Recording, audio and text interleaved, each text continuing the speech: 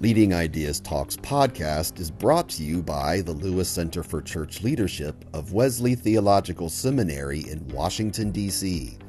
Subscribe free to our weekly e-newsletter, Leading Ideas, at churchleadership.com/leadingideas. Leading Ideas Talks is also brought to you by the premier Doctor of Ministry in Church Leadership Excellence from Wesley Theological Seminary and the Lewis Center for Church Leadership. With this track, clergy will receive enhanced knowledge, skills, and motivation to increase congregational and denominational service, vitality, and growth. Learn more and apply for May 2024 at wesleyseminary.edu/dmin.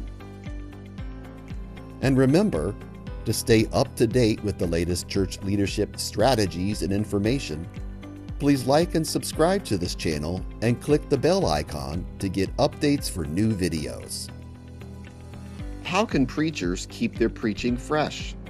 In this episode, Teresa Fry-Brown, professor of preaching at Candler School of Theology, shares strategies for preaching familiar texts for different generations, preaching for in-person and digital audiences, and sermon preparation for bivocational pastors. Welcome to Leading Ideas Talks, a podcast featuring thought leaders and innovative practitioners. I am Douglas Poe, the director of the Lewis Center, and your host for this talk. Joining me is Dr. Teresa Fry-Brown. She's the Bandy Professor of Preaching at Candler School of Theology, the Associate Dean of Academic Affairs, and the author of many books, including Delivering the Sermon. Our focus for this podcast is how to keep preaching fresh. Dr. Fry-Brown, I am so happy that you join us, and people will notice I'm being more official because Dr. Fry-Brown is one of those people that I just can't use their first name. So you will hear Dr. Fry-Brown throughout the podcast. How are you today? I'm doing well, Dr. Poe. Oh, see, she's being funny. She never called me Dr. Poe. No, I don't. I always say Douglas, but she does. That's right. She does say Douglas. Well, I am happy that you're with us and glad that you're going to talk with us about keeping preaching fresh. Mm-hmm. I want to begin by asking about preachers often struggle to preach familiar texts. Especially when they have to do it over and again. And of course, the easy answer is because they preach the text all the time. But I think it probably goes deeper than that. That is simply, I've looked at this text before. So could you give any insight of why preachers struggle to teach familiar texts? Or am I actually making more out of this than I should? No, I don't think that you are making more out of it than you should. I think that people struggle with repetition because they do not break a text apart and look at different aspects of the text, that there's so much meaning in each and every text that even a comma can change the meaning of it. A diacritical mark can give you something else. And so if they don't practice even reading the text in different voices, with different kinds of emotion, I think that when you do that, the text may be the same, but the circumstances surrounding the application of the text have changed. And so if you are pulling up the same sermon all the time and never refilter it, you're going to be bored. You will bore yourself and you will bore the people. And if you use the same way that you preach all the time, the same process, the same layout, people will start measuring their emotion and their responsiveness because you don't change at all. And so if one thinks that every time you approach a text, you are a different person, your experiences are different. And every time the people hear the text, their experiences are different. So I think you could preach the same text every Sunday for a year and find something different in the text every time you preach the text. If you are aware of the text, the different translations of the text, that you are aware of the different people and their experiential base, and that you are a different person every time you approach the text. Dr. Fry-Brown, that is quite a challenge to take the same text and preach it for a year and be able to make it come alive each week in a different way. Yes. And there's so many different sermon forms that you could do a topical piece. It's kind of like one of the exercises that I do in intro to preaching that you probably had 150 years ago when you were with me, is the joy of the Lord is my strength. Sometimes people say the joy of the Lord is my strength. And I go, what? Look at the words. So you can do the joy of the Lord. The joy of the Lord is present tense, right? The joy of the Lord is my strength. There we had 6 or 7 different words. So you could do a topical thing on joy. You could look at each word each week. You could ask yourself, how does the meaning change if I change the commas? So there are different ways to do that I think that can be refreshing. And then also look at the context, the liturgical year context, as to how it's kind of like as we're rolling through Lent, people say to me, how many times can you preach that he got up? That's right. Right? Well, there are different ways to do that, or the 7 last words, or Ash Wednesday. There's so many different texts, so we have to broaden our idea about what resurrection is and find a different kind of text. We have to broaden what resurrection means with the people that we're preaching. And since you preach a different sermon for everyone that's listening to you because they bring themselves to the text, then there's a multiplicity of ways to even preach resurrection. So sticking with that for a minute, and I really appreciate that. Especially, I'm still thinking about preaching the same text for 52 weeks. But how, if I'm preaching, how am I cognizant that I'm sort of falling into the trap of approaching it the same way? Because I think, many people would think I am actually approaching it differently, not realizing they probably fall into the trap of just doing it in one particular way, so that they sort of end up at the same place. So is there a way to sort of catch that so that I can disrupt my pattern of how I preach? I think the word disruption becomes critically important. Some of us schedule out, today I'm going to work on this verse, tomorrow I'll work on the next verse. And so we routinize things that we begin to bore ourselves. That at this time, this is what I'm going to do. So every now and then develop a different routine for that week, and it refreshes you. Because as pastors, persons have people that are sick, they have budget meetings, they have all cleaning out toilets, they have all these things they have to do. And maybe, just maybe, it's okay for you not to follow that same routine. I've had people that say, I can't preach. I was up all night with the baby being sick. Were you thinking about things before the baby was sick?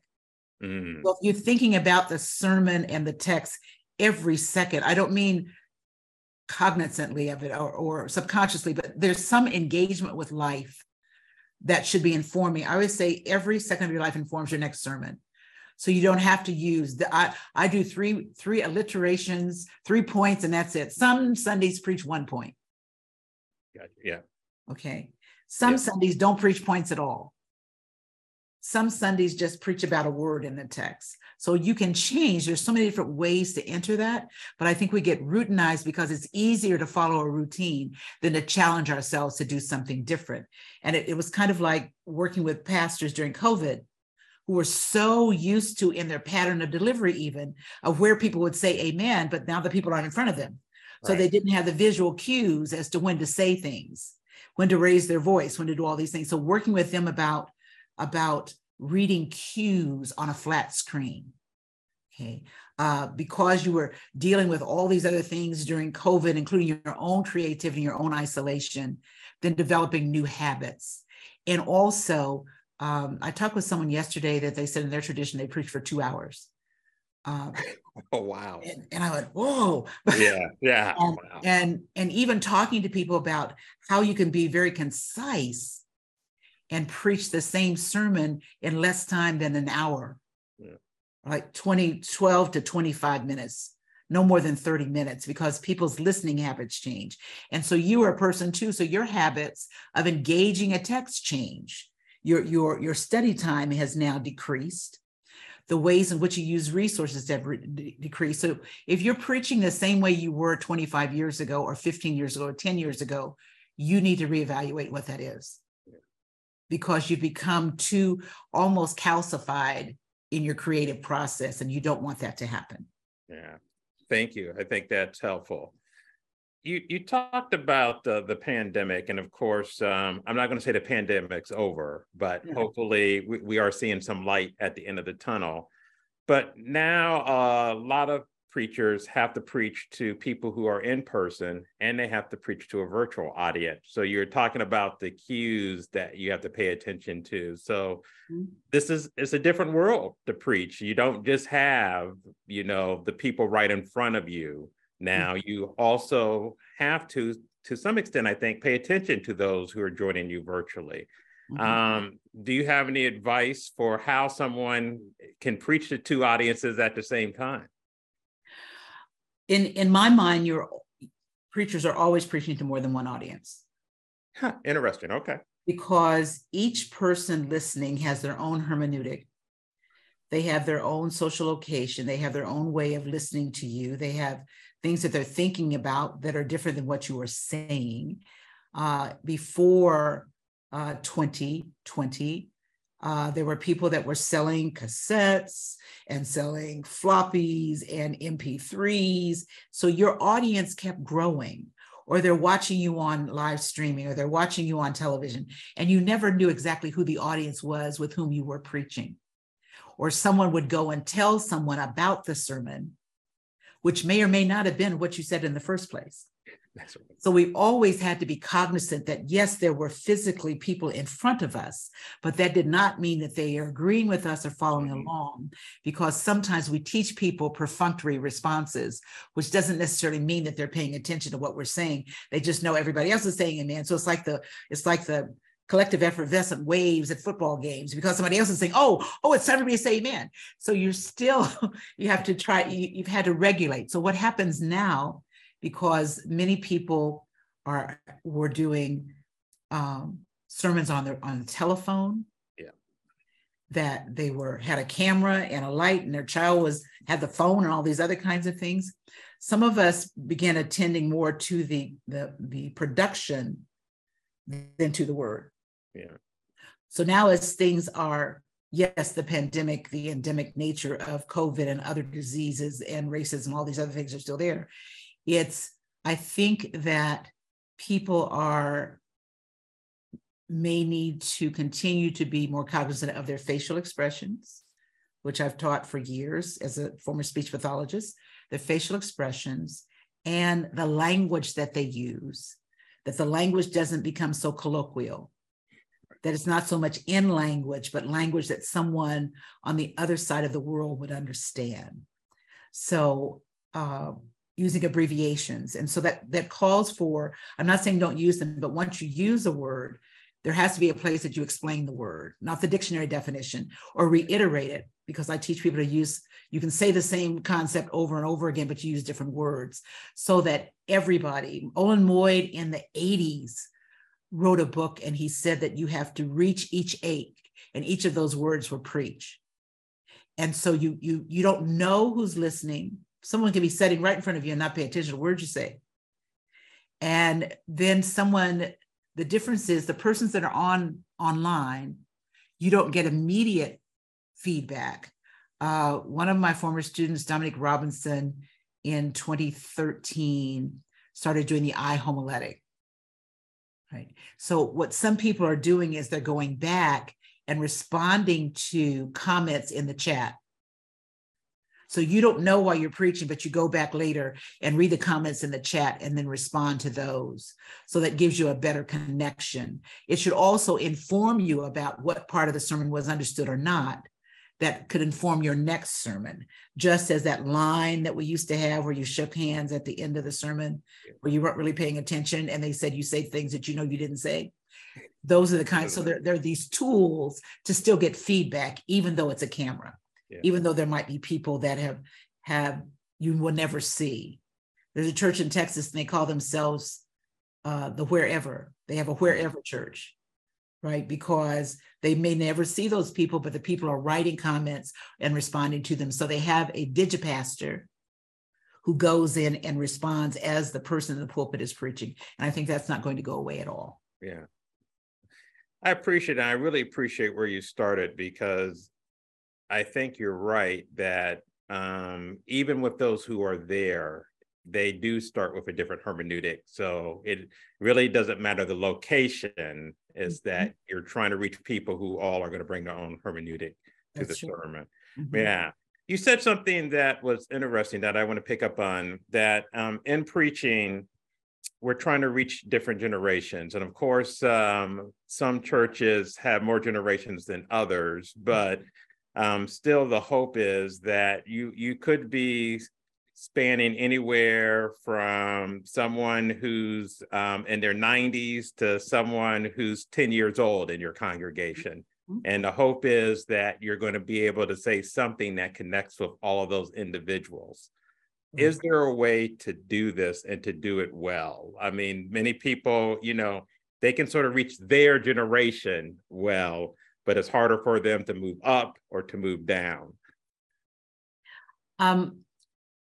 My grandmother at 100 was listening to rap music because she wanted to be able to communicate with her great-grandchildren. A well-read preacher is a solid preacher. A preacher that is aware of cultures and communities outside of their particular demographic is a solid preacher. It doesn't mean you try to be the 10-year-old or the 20-year-old, but you should at least be aware of what is grasping their attention at that moment, so that you're not doing this one slice of preaching for everyone that is 10 years either side of who you are. And that means that the preacher has to read and listen and converse and listen and watch and listen in order to, as Moyd would say, reach each ache.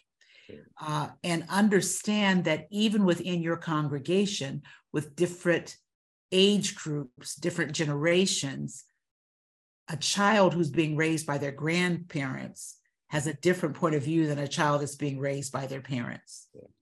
And so you have to really invest some time. I'm going to say listen again, because I think past your voice, the best sensory kind of input for preachers is listening and watching and observing.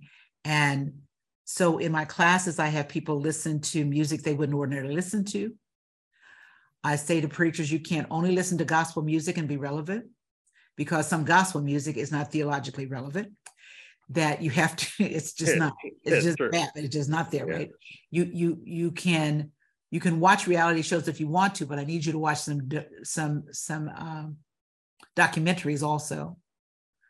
You can read crime novels, but you may have to read a love novel every now and then because your people are doing that. So you have to also be aware of what cultural matters infuse your particular congregation, and not to be so ready to jump on a sociological study that did not include your people as to when you want to shift how you're preaching or shift what is going on in how you're even ordering worship or who's included in worship. And what I have found interesting and experienced this with our own son is, even when they, particularly younger people, don't seem like they're listening, they're often listening. Yes. So that is important that you actually are trying to make sure that you're connecting with them, even if it doesn't feel like it's a good use of your time. Yes. I've asked young people, because I'll hear them use a word, and I'll say, tell me what that means. Tell me what that word means. I don't necessarily use the word, but I can find a word, because we have 50, 60,000 words that we know that's similar to it, that might reach someone else, but the definition still lodges with that person. Or I did a sermon Sunday where I did a breadth of songs as a litany, but I knew that I had different people in the congregation that would come in and go, oh, that's me. She understands that I exist. It's the concept of I see you, yes, but also that I hear you. And avoiding illustrations that demean any demographic. Yeah. Avoid those. Just I don't care what people are saying. Don't spend time in a sermon talking about those young people, blah, those old people, blah. Those are, that negativity pushes them away from hearing the gospel because your illustrations were awful. I want to change just a little bit and ask, how can we think about holding together different things in a sermon? So for example, something happens like in Memphis, Tennessee, but it's also Transfiguration Sunday. So you're trying to hold together preaching this very relevant sort of theme that's in the news, but you're also want to pay attention that in the liturgical season is Transfiguration Sunday. And of course, you can just pick any time of the year, but how do we hold together sort of multiple things at the same time and do them well? You know, because the tendency is I sort of do one well and maybe just mention the other, but I don't really do justice to both well. Right. Amazingly, I've had this discussion several times in the last year. I could believe it. Of the last 2 or 3 years. Yeah. I think where I am now as a homiletics professor is follow what you usually do at your church, because you may have been talking about what happened in Memphis before that happened. Mm-hmm. So your church already knows your stance on that. And it might be addressed in a prayer or a song or a reading. And then the sermon focuses on whatever that liturgical event is. That's one way. Another way is it depends on if I'm preaching Lent, if I'm preaching Good Friday. James Cone talks about the cross, the lynching tree. It falls right together. Yeah, absolutely. So one needs to read the room. I'm having a conference about that later this month. Read the room to know which of those places I'm going to address a social issue. Now, I'm going to complicate matters, but I say to people also, perhaps the Sunday after an event happens is not the Sunday to necessarily preach on that event, because you do not have all the information. You have what's scrolled on the news, more details later. And sometimes if you have not been addressing that all the way through, you may have the tendency to fall over your feet because you're giving partial information. And then you have to spend 5 Sundays saying, I was wrong about this. More has come to light. Maybe we should reconsider. You see? And so if you are known as a pastor, preacher, church that's always doing things on the front line, they already know where you stand on it. Pray about it. If you are not, and you focus on other things and use Transfiguration Sunday, you want to talk about Transfiguration, do a prayer. Do a prayer, or have a talk after church or something about that. And the next Sunday, address it, because you will have more information and you're not so, you don't feel forced into changing, because those last minute forced sermons fall apart. Right. Because your emotional overlay wipes out any kind of call for action, compassion, prayer, whatever, because you are still in shock about what goes on. And sometimes, depending on your location of the church, if this is happening in your city, that may be the Sunday that you read the text from Transfiguration and you pray. Yeah. Because that's as much of a sermon in that moment, because now you're attending to the aches and pains of the people that are on the front line. Or that's the Sunday that you do a 5-minute sermon and you shift to some other kind of liturgical, because I believe that a sermon is part of the worship. It is not the entirety of the worship service. And I think that's where we get lost, that this is the star event. Just wait, the sermon's coming. Well, what was the rest of the service? And why'd you have me study for 45 minutes if that didn't matter? And so it might be that. And so we also have to be sensitive enough to know that preaching takes place in different ways, that it's not always a prescribed little event where somebody does this thing and everybody's applauding, everybody's grounding. There are other ways to preach. Your action at that time may be the better sermon. Our time has gone really quickly, so we're about to come to a close. I know it has flown by. I'm amazed myself, but I want to end with this question. It's particularly true now in mainline congregations that because of decline, you have more and more lay pastors, people who are either bivocational or they work full time and they will preach on Sunday, or people who don't go through the traditional route to become ordained. What advice can you give to sort of lay pastors, particularly who are bivocational, who don't have the time necessarily to prepare sermons in a way that someone who is a full-time minister does? Read the text. Get into the text until you feel it. Wrestle with the text. Do not compare yourself to anybody else who has preached the sermon before what you've heard. Preach what you know in your head God has given you and in your heart that your people need. It is not a performance or competition moment. It is for you to, with passion and compassion, relay the word of God that people will live. And as I say often, love the people enough to want them to live. That's what I would say to people starting out. Dr. Fry-Brown, I really appreciate it. This has been excellent. And thank you for your time, because you are the busiest woman in theological education. I love you, Douglas Poe.